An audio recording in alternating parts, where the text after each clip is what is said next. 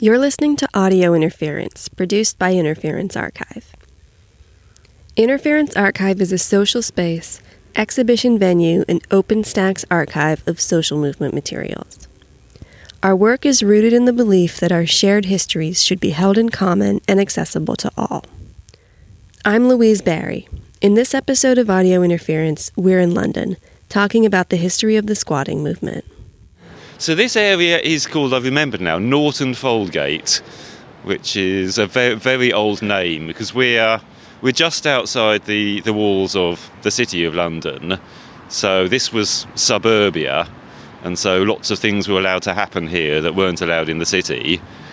And Shakespeare's original Globe is just round the corner. Christopher Marlowe stabbed someone to death in these streets. So it's got a lot of history, but yeah, in the 70s it was under threat from development of office blocks, and it was squatted by probably architecture students. They were really hardcore in those days, and local, fairly well-off community, and a lot of this was saved.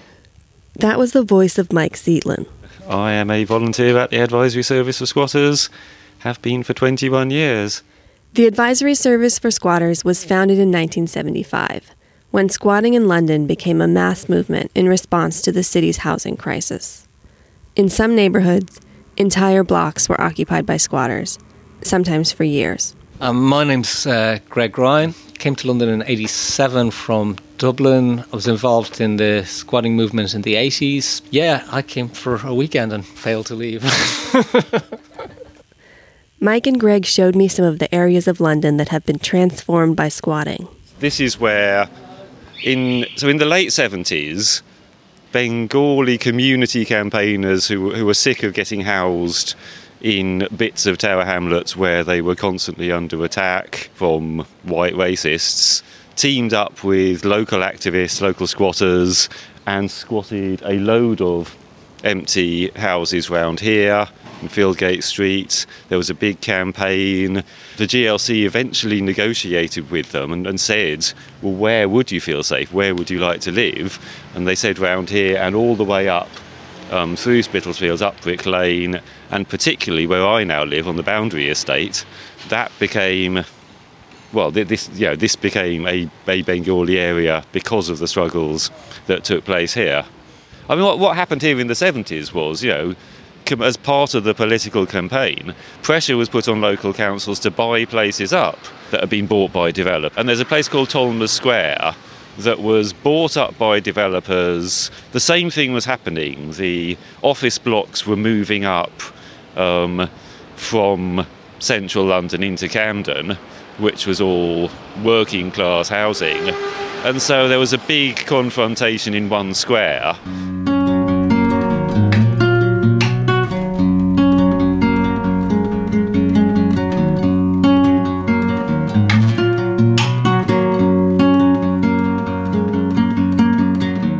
Maybe the squatting movements of the 70s, they were successful for their participants in that it improved their lives. And you could say also for the second wave of squatting in the mid to late 80s. Speaking personally, sort of squatting gave me the stability I needed to kind of get an education, and that actually improved my employment prospects. Met my partner, lots of stuff happened, had lots of great experiences. If I didn't like the people I was living with, I would go and open another squat and get people I liked to live with me. That was so liberating. Or the other way around. If you didn't like someone who was living with you, you would open another squat for them and move their possessions in while they're out and say, you're not living here anymore, you're living round the corner. That I never did it myself, but it happened in one squat I was when I was away. But I did actually really help them. I took a crowbar, went to change the locks and said, here's keys for you, you can move, we don't have to have these arguments. So you said people don't squat in this area anymore?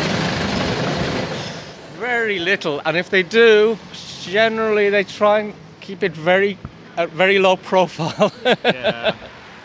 In 2012, the UK government made it illegal to squat a residential building. So Section 144 of the Legal Aid, Sentencing and Punishment of Offenders Bill, LASPO, basically states that it's a criminal offence to be living or intending to live in a residential building. Specifically, the law prohibits living or intending to live in a residential building as a trespasser. That this law is unfair, it's pointless, it's leaving properties empty, it's benefiting private landlords who benefit from being able to keep their properties empty, and that's affecting everyone. Plus it's criminalising people that are homeless. Hi, I'm James. I'm from Squatters Action for Secure Homes, the Squash campaign. The Squash campaign lobbied to prevent the passing of Section 144 in 2012. Now they are campaigning to repeal the law. I spoke to James about some of the effects of Section 144. I guess having a criminal sanction on it is a massive deterrent. And because residential buildings, they're much more habitable.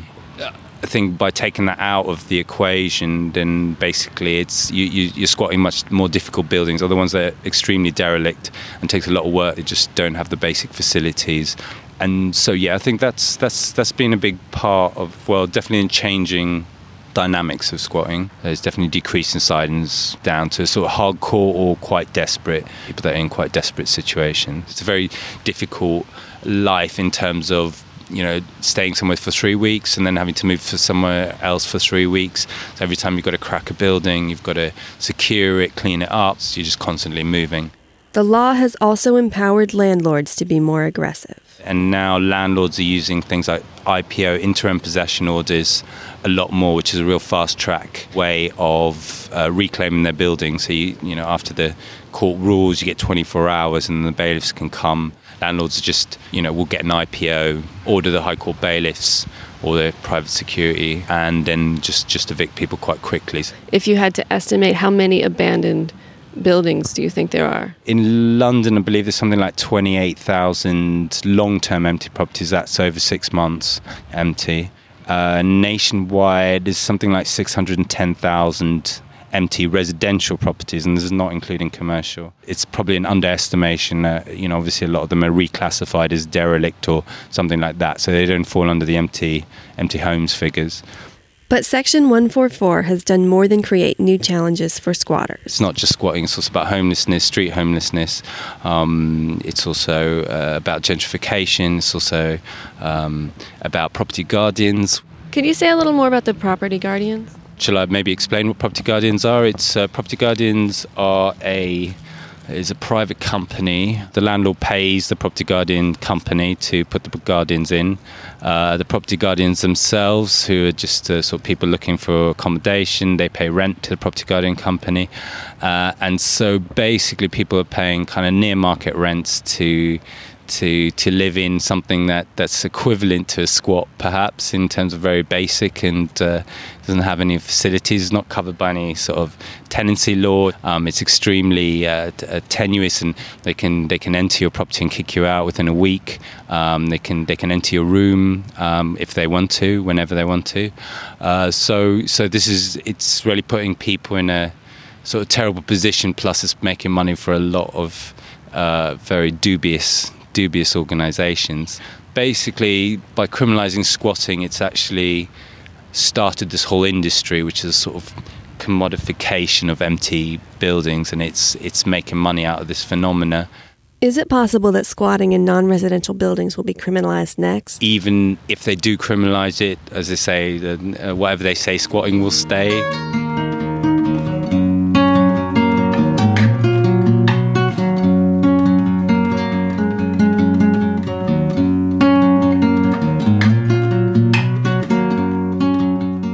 At the Advisory Service for Squatters, Mike Zeitlin and the other volunteers provide daily advice for squatters trying to stay in their homes. With the passing of the new law in 2012, they've had to change their approach. I mean, at the time we read through the law, we could give advice based on what the law actually said, so there's sort of loopholes. So if you're not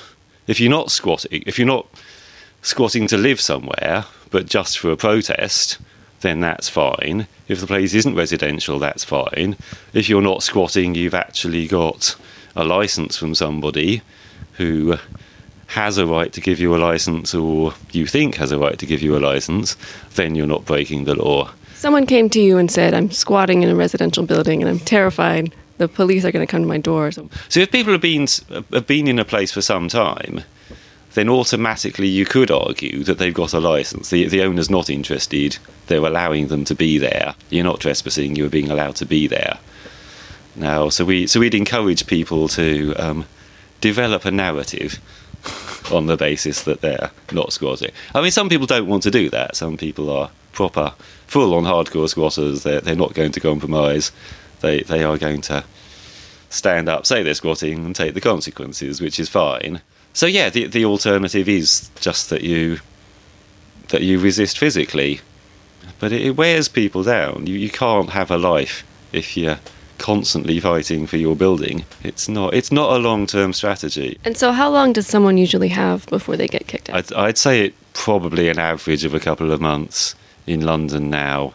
You're lucky to get a few months, really. There are fewer squatters because of state repression, because of the way that the law has changed and the way that the police enforce that law. It is still legal to occupy a building as a form of political protest.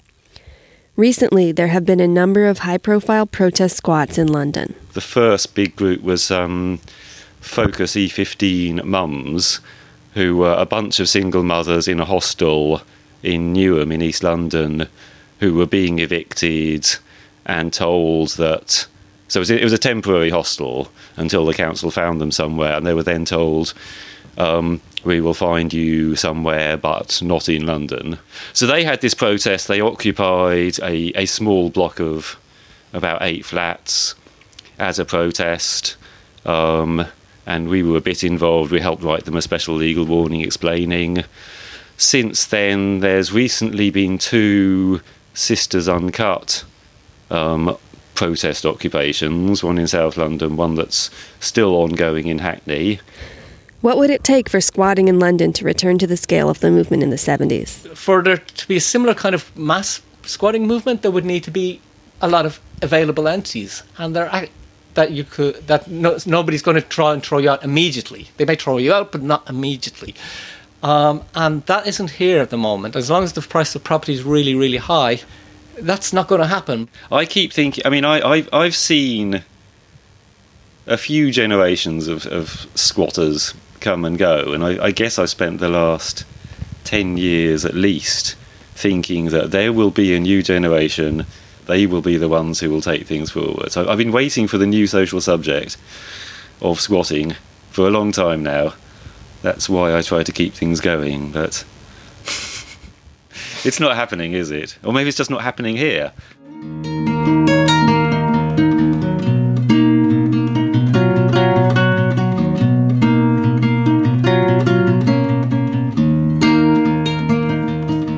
You've been listening to Audio Interference, produced by Interference Archive. The archive is collectively run in volunteer power.